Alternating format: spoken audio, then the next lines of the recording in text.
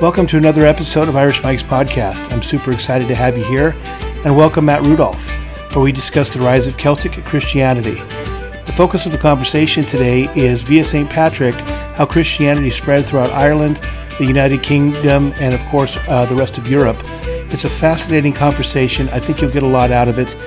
Plus, it's kind of a personal story in that St. Patrick's School was the name of the school that my sister and I, and my aunts and uncles on my mom's side, went to school and grew up in the tiny little hamlet of Hilliard, Washington. So a little personal connection there as well.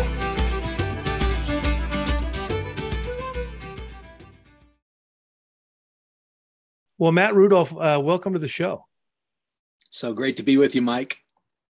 Well, I've known your family for quite a few years. I've gotten to know most of, I think, your siblings, their spouses, and I've really, through my sister, Molly, as you know, a relationship there. We got a chance to visit out in Cyprus, my oldest son, Nate, and I, several years ago. I guess it had been close to 10 years ago now, 9 or 10. And I finally caught what she was getting, why your family and the ministry in Cyprus and throughout the world was so great, and the people were so great. I came from a little bit of a different church experience, and so it was a little bit of an adjustment for me. And what I realized is that you and your siblings and your folks and the people you've surrounded yourself over the years are just some of literally the best people I've ever met. Thank you. That's very kind of you. And what I've gotten to appreciate from you from afar, you specifically, is how much self-study you do on history and culture. Certainly in the Jewish community and the Christian community. And one of the things that I wanted to capture was something that is important to me, and that is my sort of Irish Catholic heritage. Yes. As you know, my sister and I went to St. Patrick's Catholic School in a little hamlet called Hilliard in Spokane. It is now a classical Christian Catholic school, or classical Catholic. I'm not sure how that works. Anyway, they are Catholic, but they're doing the reading, writing, and arithmetic at that building that we grew up on East Queen all those years ago. And what's extra important to me is, my mom went there as well. And all of my aunts and uncles went to that same little Catholic school. And then I got a chance to go to Ireland several years ago with one of my other sons, Jackson Smith. He is now going to be a sophomore at Gonzaga. And we got to see the area that the St. Patrick, ministered, and supposedly his gravesite. And it looks like one of the churches that he helped found years ago. I think that he led sort of a conversion of a guy and a farmer out there in Ireland, and then they ended up building a church on the property. And I got a chance to see that church. So you throw all that into the blender and you hit spin. And I've read a little bit, but I know you're more well-read than I. I'd like to hear about the rise of Celtic Christianity, and as it relates, however it's connected to St. Patrick, or it doesn't have to be, or bits and pieces, and how Christianity spread into that beautiful country of Ireland, and kind of some of the what happens next, kind of a speech. Would you mind sharing some of that with us? Absolutely. Well, something that's, I guess there's a couple things that you have presented here that I'd love to comment on, before getting into that. One, you mentioned just like the self-study. I think that love of learning probably comes somewhat from my Jewish heritage, some it's personality, and some it's just a necessity in life. I grew up in a missionary family from a Jewish background. And often when we're looking for models for the future, we have to look back to our roots to be able to kind of see a way forward. And that's very much, I feel like, with this whole Celtic Christianity topic, I felt like in some ways I stumbled into it from a young age with a couple of different passions to do with some of the literature that I was reading, with some of the music that I was listening to. I have a very keen love for reading, for literature. As also am a musician and been very inspired by Irish music, and even looked at some of the similarities between the typical folk instruments of Ireland and the instruments of ancient Israel, which is just a fascinating study on its own. And so for me, this journey began on a personal level with reading authors like George MacDonald, who was a Scottish writer, the contemporary of Dickens, and Lewis Carroll and others, and was a very prolific writer, but had incredible depth as a Presbyterian minister. But he wrote about the Highlands of Scotland. And I know we're across the water there, but the Celtic tribes, they kind of, all of that northwest corner of Europe was where they were positioned. And there was a certain mystery and intrigue that came by things that were alluded to in his writing that made me want to know more. And then I came across another author, Stephen Lawhead, who wrote fiction, but a lot of it based on early Celtic folklore. And that produced a real fascination inside of me. And then there was Mike, a band that I think when I was probably 13, I started listening to, and it was a band called Iona. And they were named after this little island you have to go to an island and then take a ferry to the island of Mull, and then go drive across the island in another ferry to get to Iona. And that whole island off between the west coast of Scotland and Ireland was a monastic settlement that was incredible, because it was like the edge of the world. It was isolated and so hard and out in the elements. And yet the lives of the saints and the people who lived there had a great impact in re-evangelizing northern Britain, and also eventually down into Europe itself. And so it was like music and literature that got me interested initially. And then as you said, you met our family while we were in Cyprus, and we were, as missionaries, we were exploring, I could say to some extent, we were pursuing an experiment of what it looked like to develop community that gathers around a lifestyle of devotion with prayer and worship, mission, hospitality, adventure, all these different things. And as we were looking at this model for how we could live that out, we found ourselves going back to the New Testament, to the early church, the book of Acts. And then probably the strongest other example that we saw was in early Irish Christianity, that, yes, St. Patrick helped to birth there in Ireland in the 400s. And so with seeing the combination of these things that we were modeling our missions community after, we wanted to draw courage from history. Are we crazy? Has this been done before? How effective has it been? And so it started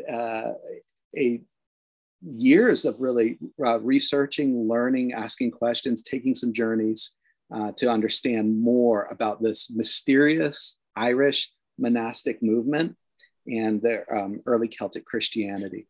So that was a start for us. No, I love that. So is it, I guess, and I'm going to, play a little bit dumb and partly not just play it, I probably will be dumb, is specifically, what is it true?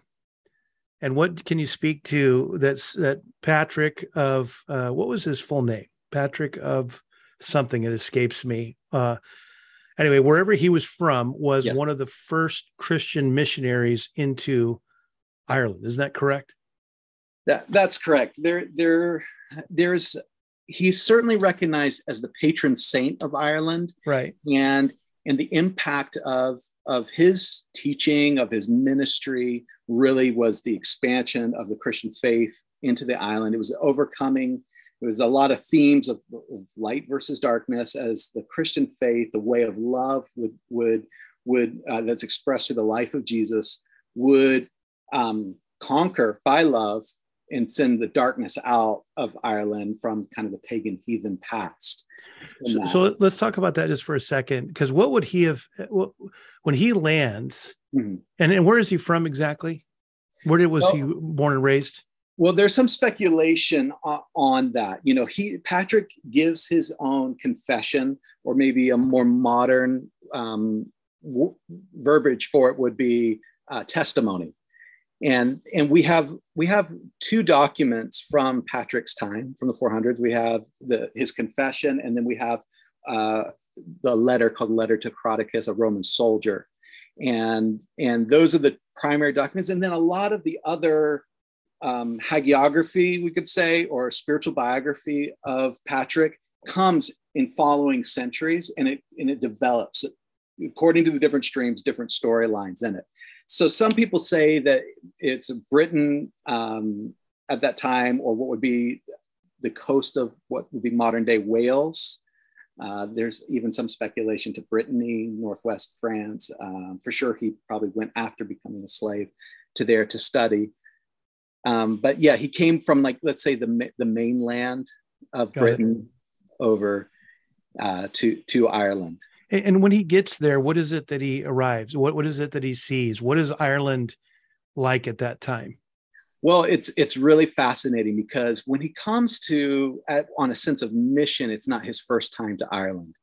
When he is a young lad, there's a raiding war band that kidnaps him and takes him as a slave across the waters. This is not uncommon between the tribes and the clans, both what would be within Ireland and the area that he came from in Britain. But he's treated as a slave. He's out amongst the sheep in the harsh elements, and as a 16-year-old boy learning a new language, being treated very harshly.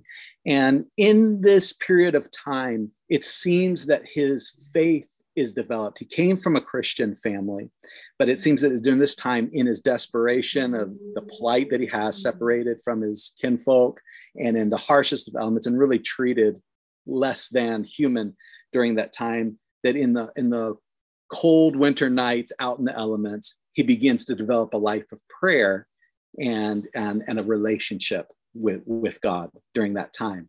So eventually the story goes that after some years of servitude, he has a vision and knows it's his time to escape, and is able to escape from this chieftain that he's been a slave to, and makes his way down to the coast and gets on board a ship and makes his way home.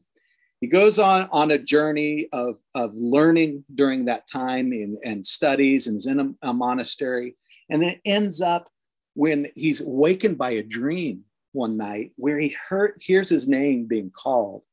And in that dream, it's the voice of the Irish that are calling to him and saying, Patrick, come back.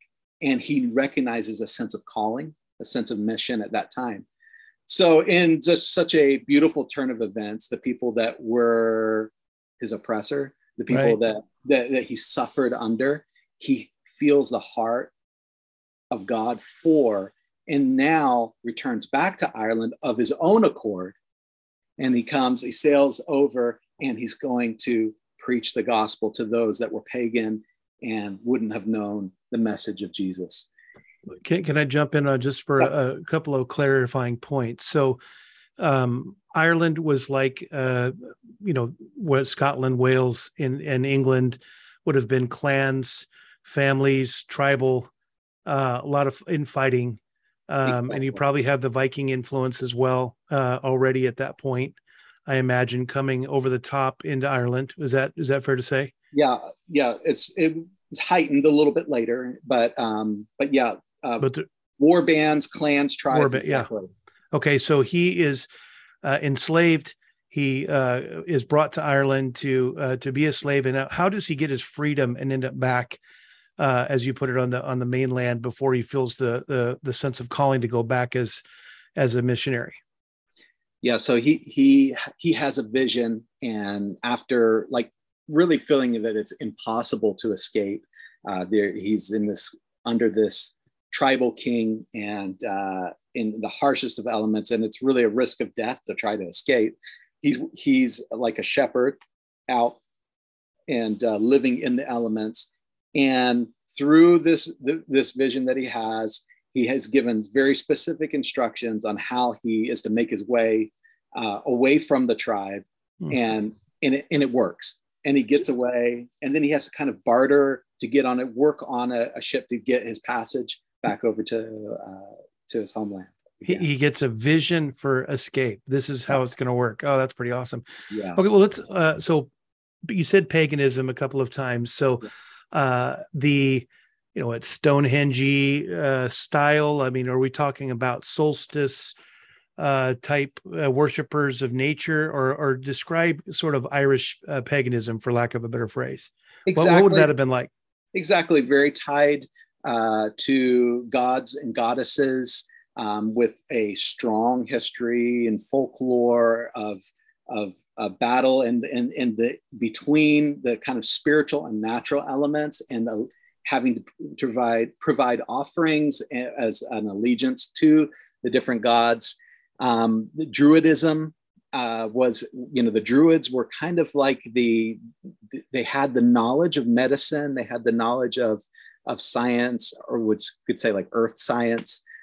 At those times, they were like the wise men of those communities, and it was based on the seasons, the forms of worship, including sacrifice, and quite a barbaric expressions of faith at that time. Patrick, though, because he had been enslaved, he had an awareness of the culture, he had an awareness of the religious background, and so he knew what he was getting into. He was a very much prepared in going back. He counted the cost of what it meant. By escaping as well, he knew that at some point he would have to be able to confront that king, and that it's at the risk of his life that he escaped from as a slave during that time. And the church that you were referencing there, where he first landed, he sailed into a river estuary, and he approached a local king who had land. And when we say king, we're talking about very small, like kind of farms and estates, and asked for a piece of land to build his church. And the stories, go was that there were some miracles that he performed that gave him the favor to plant the first church and to build a chapel to God in that place.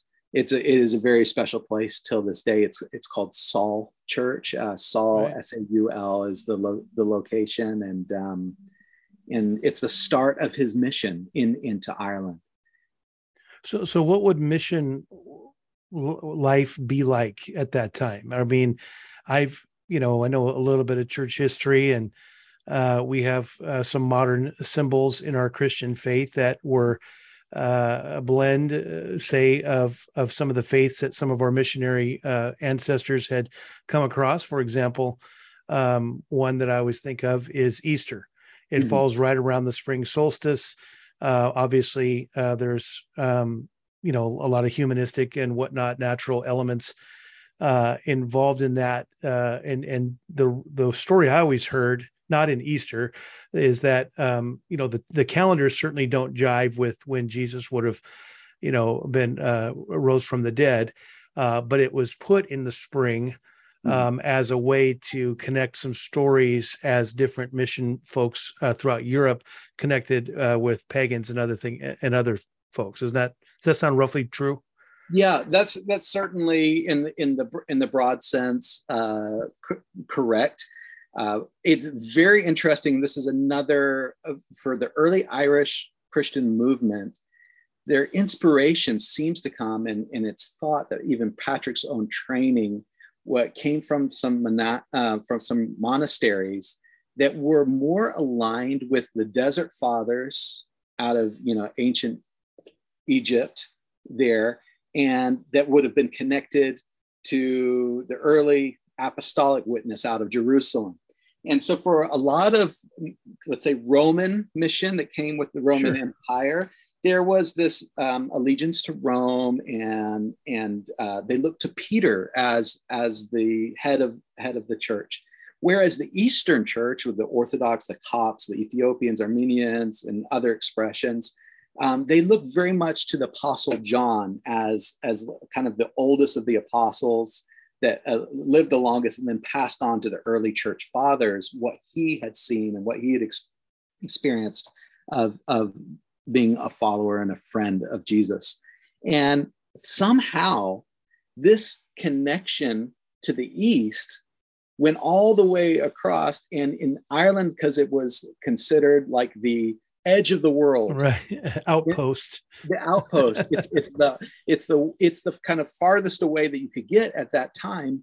But instead of being there in the early times really connected to kind of the Roman expansion and Christianity following the Roman expansion, they're very much connected. For example, in the artwork that came, the style of artwork that the scribes, as they copied out the Gospels, and they would illustrate that in the Celtic style, was very similar to the icons that you find in the Syrian desert, in those monasteries, and in Egypt and even Ethiopia. So it's very fascinating in that regards. Now, how that relates to your question about the feasts and the biblical calendar is that until the 600s, there was a council in England where Roman delegation came. It's called the Council of Whitby. And there was an argument that these Irish Christians had kind of become their own branch. And because they were different from mainland Europe, they were actually celebrating the dates of Passover like the Jewish tradition, and not of Easter. So the resurrection day was following the Hebraic calendar. And a lot of the things that were probably from the witness of the Apostolic Fathers to the Desert Fathers, and then some that were inspired, some people that traveled and journeyed to North Africa and then across Europe and brought, the gospel, and Patrick himself being influenced by that. There's even, this would get off into a whole nother subject, but there's even some reason to believe that he may have been of Hebrew lineage himself as well. Although a Christian.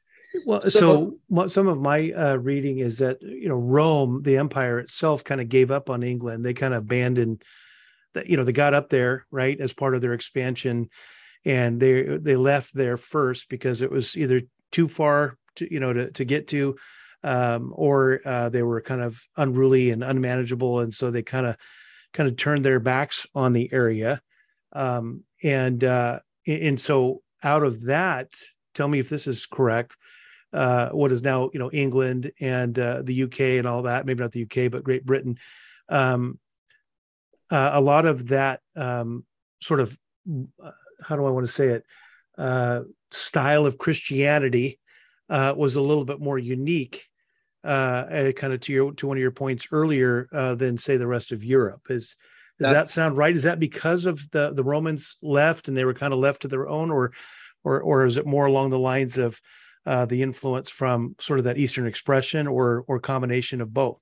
I would say, Mike, that it's definitely a combination of both. There was the vacuum when kind of Rome pulled back, that the heathen influence came in. And so then that kind of, then with the influence of those missionary monks, let's say, that came across from North Africa, as I said before, and then up through Europe, and came in there from Brittany specifically to England and then over to Ireland, there was that influence then of more of like maybe an Eastern perspective on that. That came to a head at the Council of Whitby, and then there was a decision that was made, and it became more Romanized at that point. Got it. Which we trace our sort of Roman Catholic experience in Ireland, and being, quote, Irish Catholic, yes, would have come out of that council, you're saying, and kind of why even today in Ireland and parts of Italy and France and other parts of Europe, there's a very a stand-up comedian made the joke that you could go to any mass in the world and you could just pick right up where it left, because it's very consistent, right? Right. So it probably comes out of that council, and certainly a few councils since. Yes, got it. That's correct. So with Patrick's story, I think one of the things that's helpful, because a lot of times people read these spiritual biographies, in the same way as they would approach a regular historical biography, and it's not helpful. I mean, it's important to be able to, like, so that technically we call it a hagiography. That's the life of the saint. The purpose is a little bit different. It's not just to convey historical facts about someone's life. It's much more, in the hagiography, the central purpose is to show through the life of a person how they have been transformed in their life to become more like Christ, become more like Jesus, and the transformation that can happen so that people could imitate them.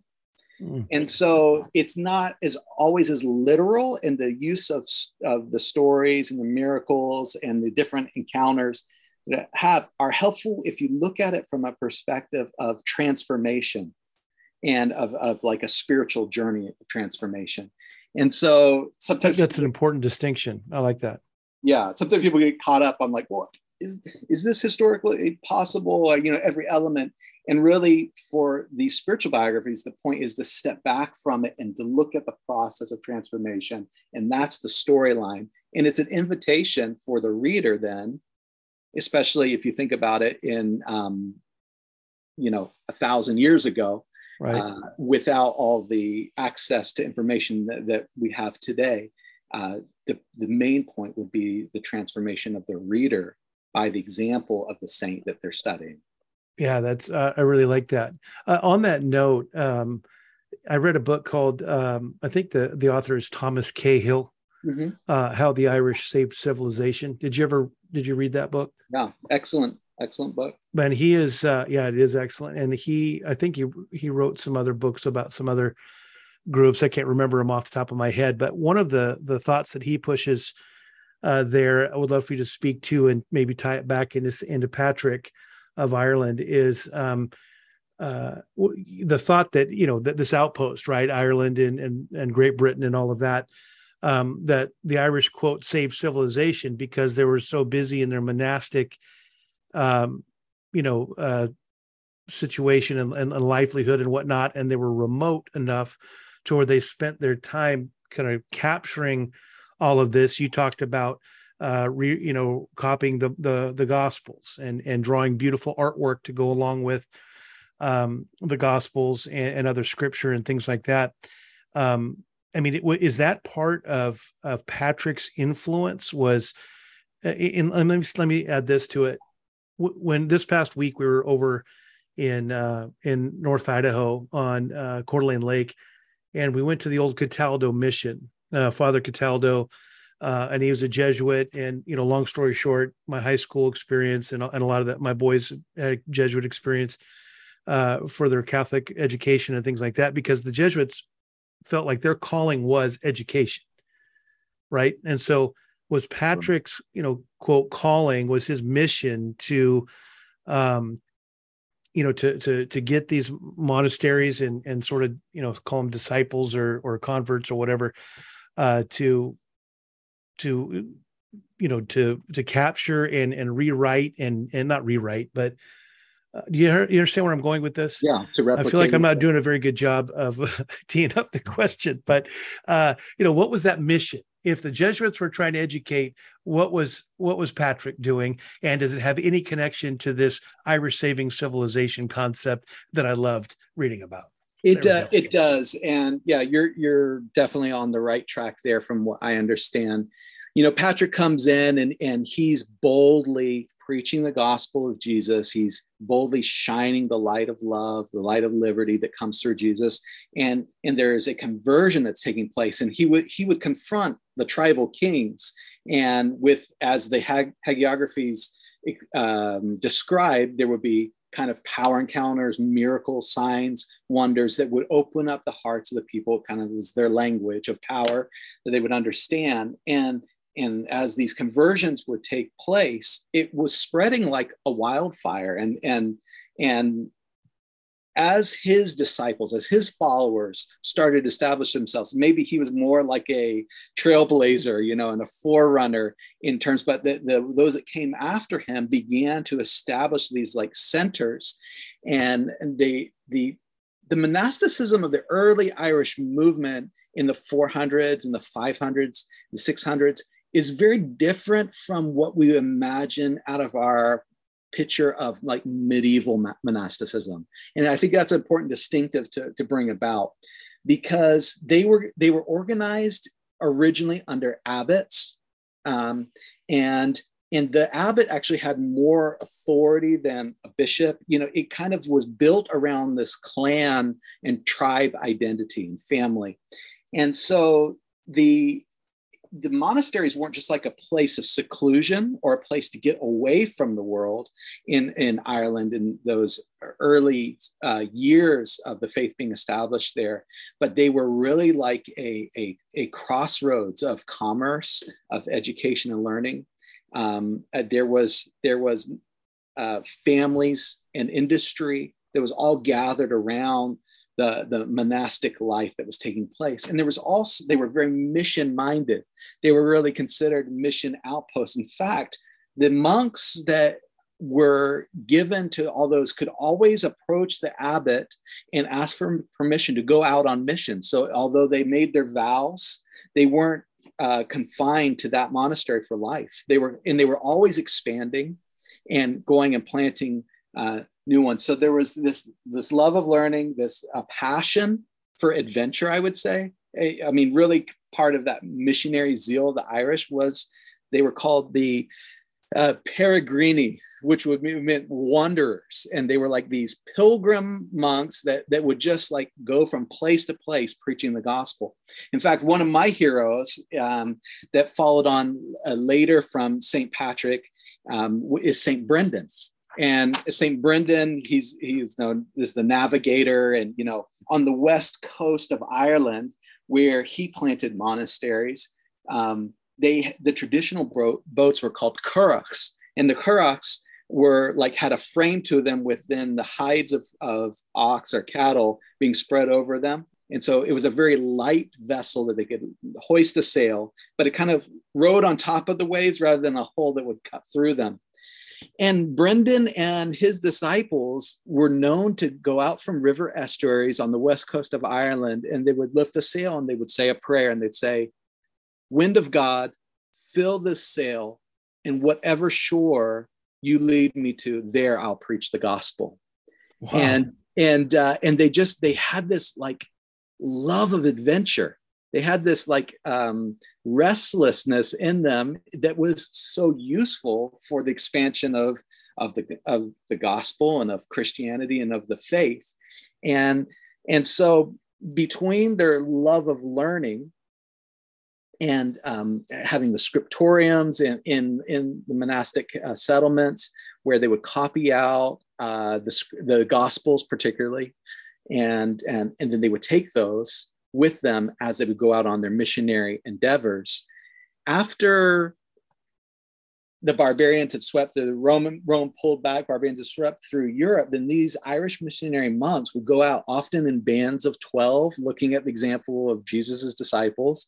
They would get into these small boats and they would launch out, and maybe they would land in Brittany, northwest corner of France today, or in different parts of Europe, and they began to re-evangelize Europe. And wherever they planted their monastic settlements, because of their love for learning and using the scriptures as a way of training and teaching, those monastic settlements became the seedbed or the beginnings of what we know as the modern universities.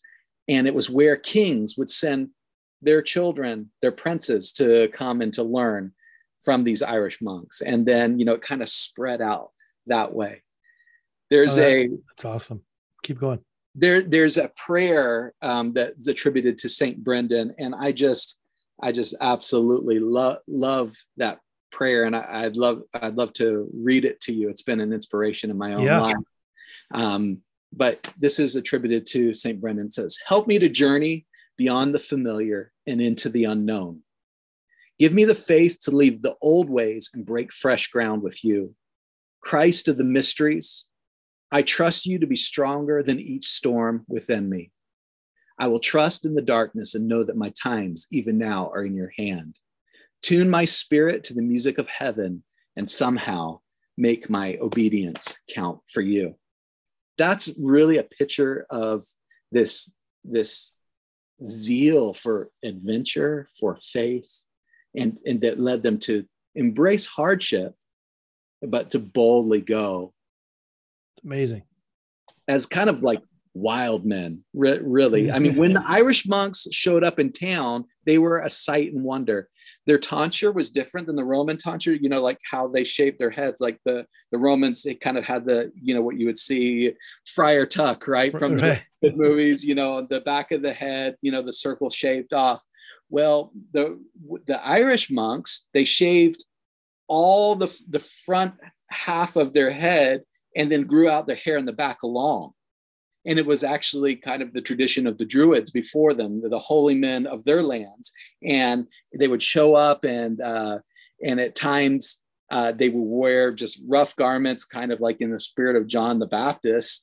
And they would show up in town and people were like, who are these wild men? And then they would boldly come and they would preach the gospel, and pretty fearless. When you talk about, you know, mission work and landing at these beaches and you know, other tribes and communities and stuff, you know, are we talking like open air crusade style preaching? Are we going, you know, family to family? Is there a contact that they may have connect with and they're having dinner and breaking bread and drinking wine and discussing the gospel? I mean, how are they planting churches?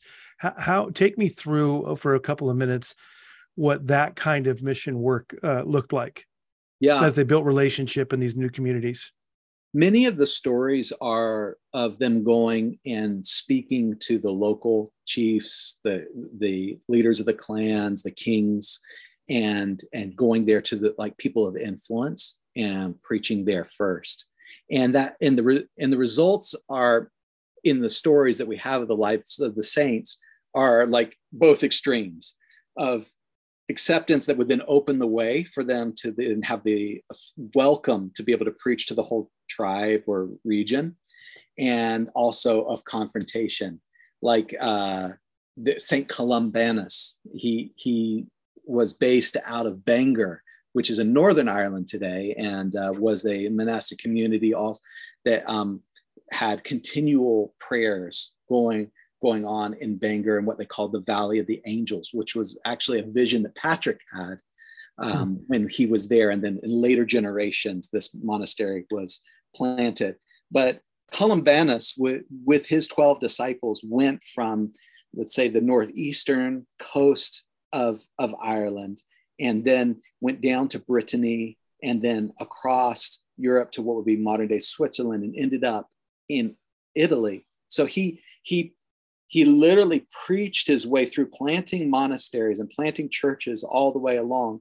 And he was always confronting the local kings on moral, political issues. And I mean, and there's stories where he's imprisoned, he's thrown in chains and has to escape with their lives, you know, and the other times where he's well received and he plants a monastery, a whole like St. Gallen, Switzerland, was one of where he had gone and preached and ministered. And then that city, a modern city today, is where his disciple, St. Gall, together with Columbanus, planted their monastery, and then left Gaul there. And he continued on over the Swiss Alps into Italy, ended up in Bobbio at the end of his life. And which is really fascinating too, because that he made his journey planting churches and monasteries from Northern Ireland all the way right across Europe down to Italy. And out of that same town, a young man, hundreds of years later, is going to feel a call and is going to revolutionize the church in his generation. And he was a young son of a wealthy ruler in the time, and his name was Francis, St. Francis. but literally you begin to see and connect the dots that there was like a righteous heritage of the gospel. Amazing. Are you talking about Xavier? I'm talking about Francis of Assisi. Of Assisi. Okay. Yeah, but he came from Switzerland. From right, he went from northern Italy. Northern Italy, yeah. Through there. I got it. Yeah, got it. Yeah. No, I that's amazing. Today, right, I think Europe would be considered pretty secular. Mm-hmm. Churches, those ancient church buildings and whatnot are there as stop-offs and tourist destinations more so than they're being used, it seems, to some level.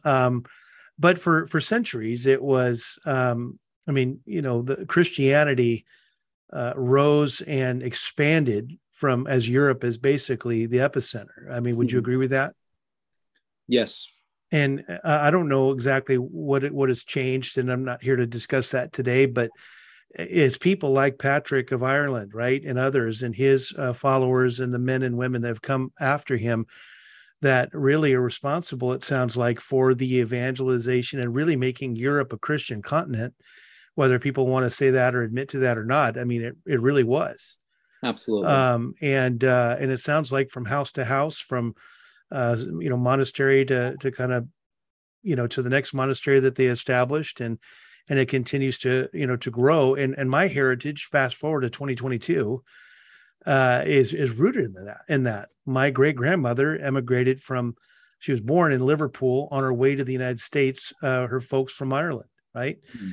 And I don't know what my life would be like without that, heritage, both spiritually and otherwise. And we've talked on the idea of culturally being Irish Catholic, and I know what I think I know what that means. But I'd love for you to share any thoughts about what it's like to be, Irish Catholic American or even Italian, Catholic American, those concepts rooted in this awesome history of the faith in these great countries. Do you have any thoughts on that? Yeah, absolutely.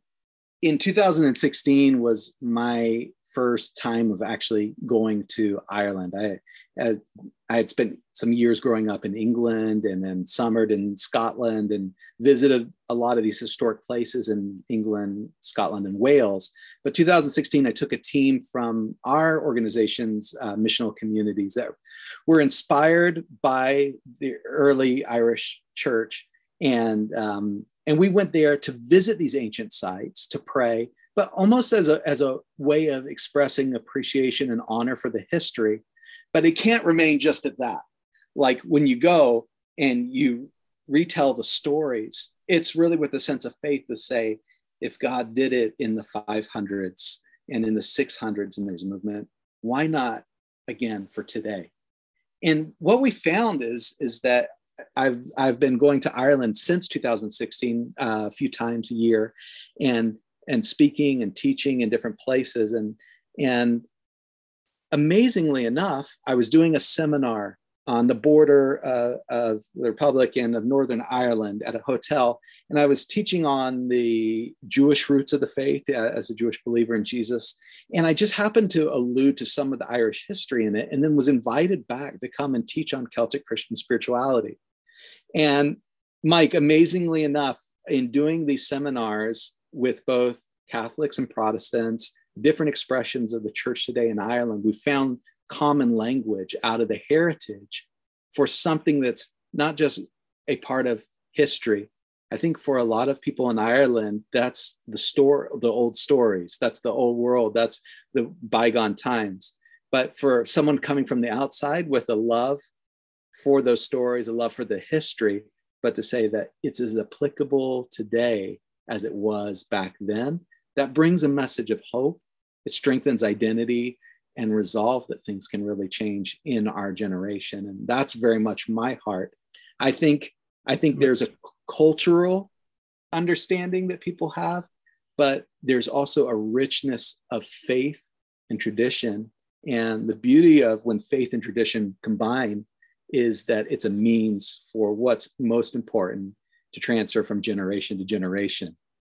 one of the things that frustrated me along the way, growing up Catholic and then going to more of a Protestant, non-denominational church for most of my youth and into adulthood, was people that used to be Catholic or would badmouth Catholic or something. They would, really bash the traditional part, the liturgy, and you talked, and I've always felt like there was value in it. I could understand the one obscure scripture that would be referenced, the traditions of men and da da da da.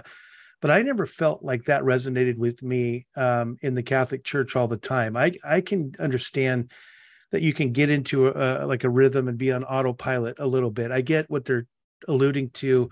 At the same time, I've always felt like there was some peace and some strength that you could draw from in the liturgical church and in that and into some of those traditions, and in even the family dynamic of passing that faith down through multiple generations, like it was in my family. Absolutely. I think, coming from a Jewish, heritage, there is a love for tradition and an appreciation that it can be a means by which we impart to the next generation, and that gives a continuity. And there's great stability. I think in the world today, there's so much insecurity about the future, and being able to provide a living faith that's rooted and it's stable in history can bring a lot of security to people and give them actually hope for the future. And I think we're all in need of that. Oh, totally. We should finish on that thought, but I want to share two other things real quick. We went to Skellig Michael when we were there. Have you been there? Yes. What is that a pretty accurate depiction of what monastic life would have been like, in Ireland? Or I don't even remember the years that was built versus, say, when Patrick of Ireland was there, but I want to say it was in the early thousands, but don't quote me, please. You probably know. But what would, that life and seeing that little view of what a monk's life might be like was pretty intense. Yeah. And I thought, well, that's probably why the Irish saved civilization is these guys couldn't get off that rock, to come back. They had to stay there and just keep writing and pray. Yeah. I would say I've traveled to many different nations, seen many of the wonders of the world. But for my wife and I, one of our most profound experiences was being on Skellig Michael. Is that right? It was deeply moving to see the devotion, the raw elements, the beauty, but knowing that it was such a difficult and hard life those monks lived. But I would remember standing up on the edge of one of the cliffs, looking out west into what they call in that area the Wild Atlantic, right? The west coast of Ireland, the Wild Atlantic Way. And I was thinking, these monks were praying prayers into the wind. They were praying prayers over the water, and generations of prayer was going out. And Skellig Michael was actually the end of an ancient pilgrimage route that went from Carmel in Israel all the way across Europe and then up into the UK and across Ireland and out to Skellig Michael. And it's called St. Michael's Axis. And it was an old pilgrimage route. And I was thinking, how wild is it that and it's just one of those moments of kind of, where the light bulb goes off. And I'm thinking, here I am, a Jewish believer in Jesus, born in America, but just maybe my life and my family's background is the fruit of prayers that these monks prayed into the wind, that they prayed over the waters of the sea. The scriptures say that the word of God does go out and accomplish what it set out to do. It won't return back void or empty. It has to be. And so for me, that was very special to stand there. Now, Mike, I have to say that my moment was ruined. There's 600 and something steps in the side of the cliff, and Star Wars had one of the, movies had come out in around that time in 2016. And I'm walking up these steps thinking, these monks, they carved them into the side of the cliffs. And then all of a sudden, further up the trail, I see a guy with a backpack on. And as I get closer to him, there's a Star Wars theme music going. And then I see a lightsaber sticking out of the back of his backpack. I'm like, you're ruining my moment here. Totally. But it was epiphany for me. And the legend with Skellig Michael also is that, and Patrick, when he came to Ireland, that he drove the serpents off of Ireland and they went out across the water.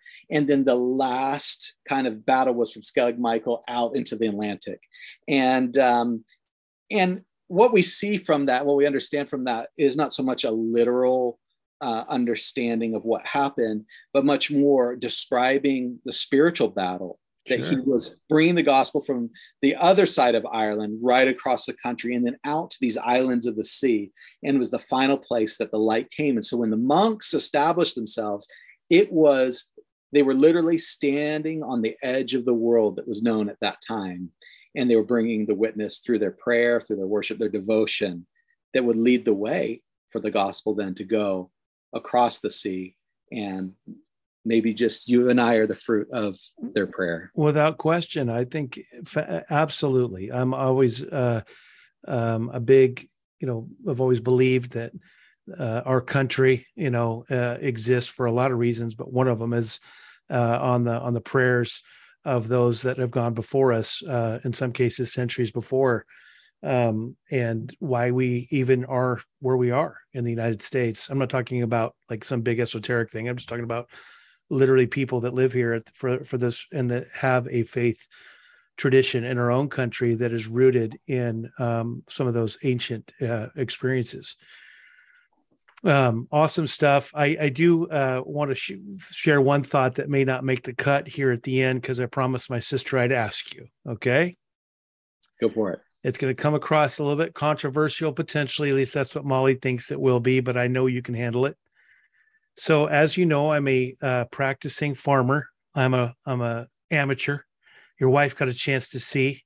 Yeah. One of the things that I really have enjoyed is our pigs.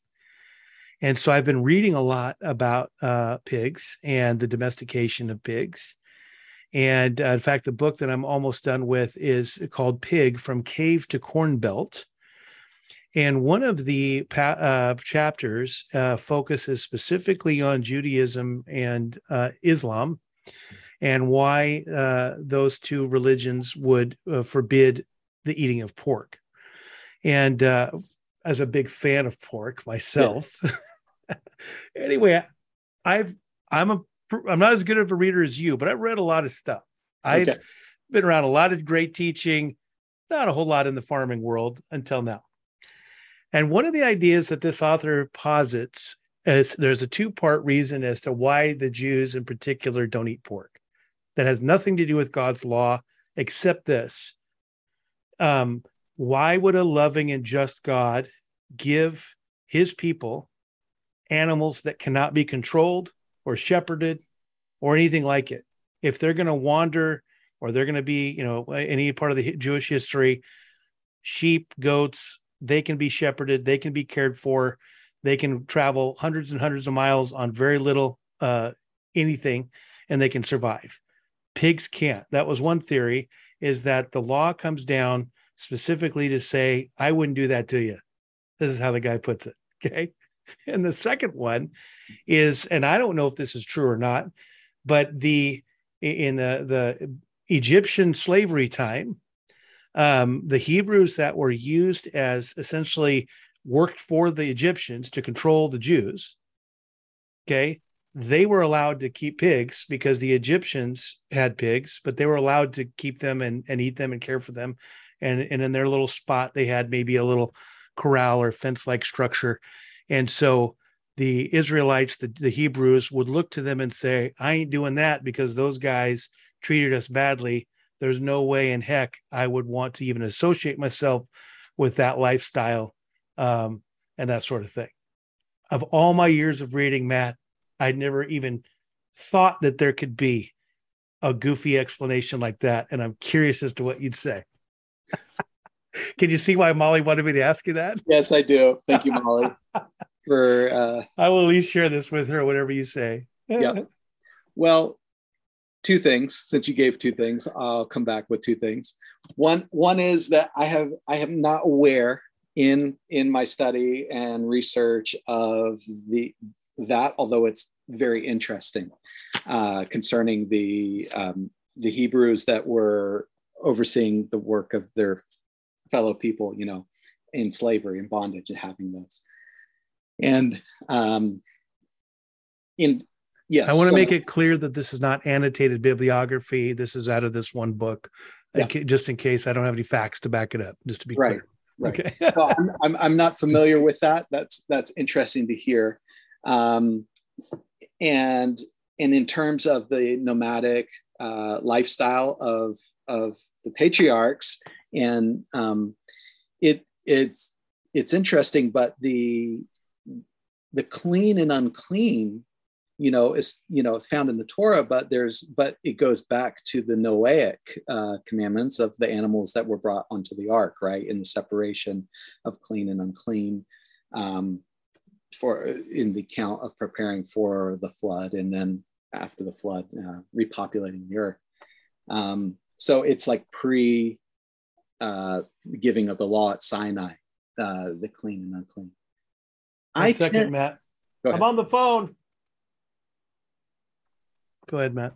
I tend to think that the laws to do with clean unclean aren't nearly as logical. Like, I've heard a lot of explanations about the health benefits or whatnot of kosher eating and all of that. I think it's much more to do with God creating distinctives for the Israelites, for the Jewish people, in order that they could be set apart to be a witness spiritually in later times.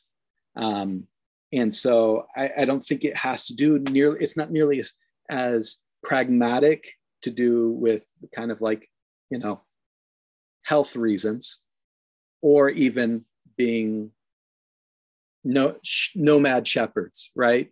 But much more to do with God creating distinctives and separation in order to set them up to be different, to be able to say, hey, what makes them different from all the nations around us? And then the point wasn't the clean and unclean food. The point was the living God that they worshiped.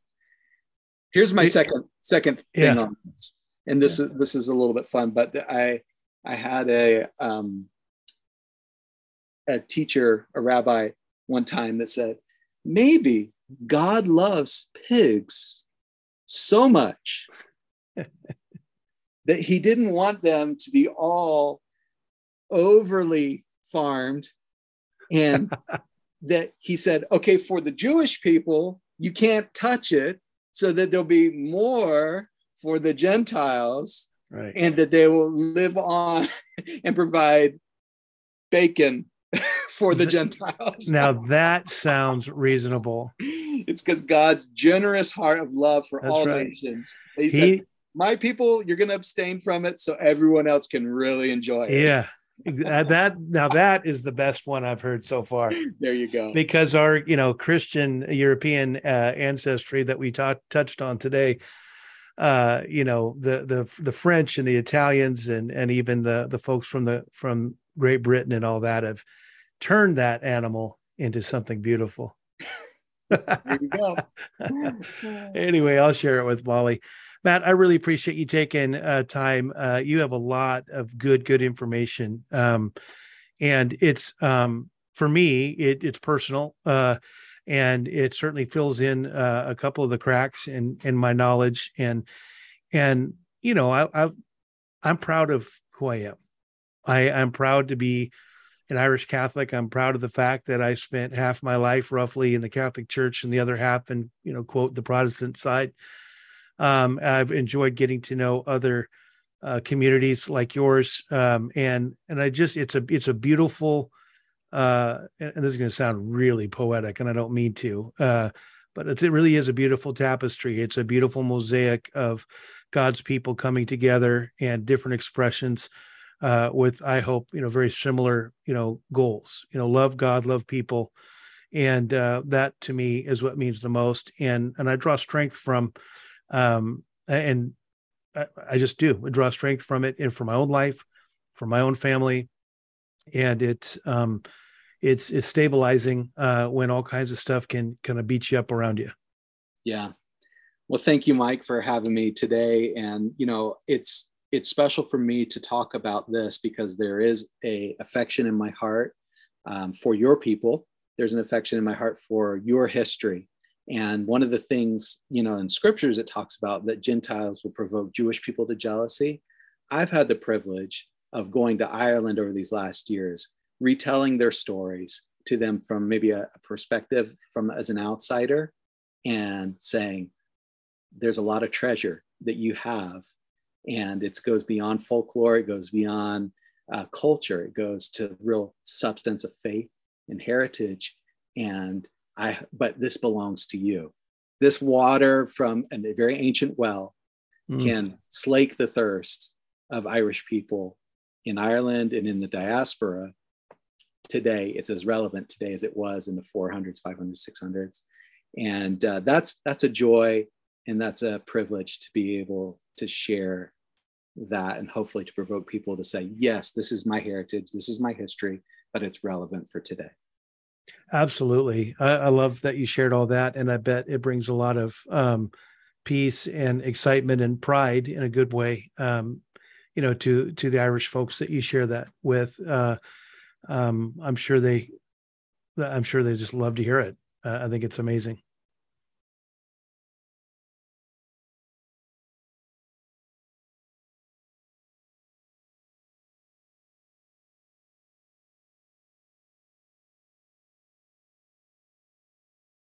Well, that wrapped up another edition of Irish Mike's podcast.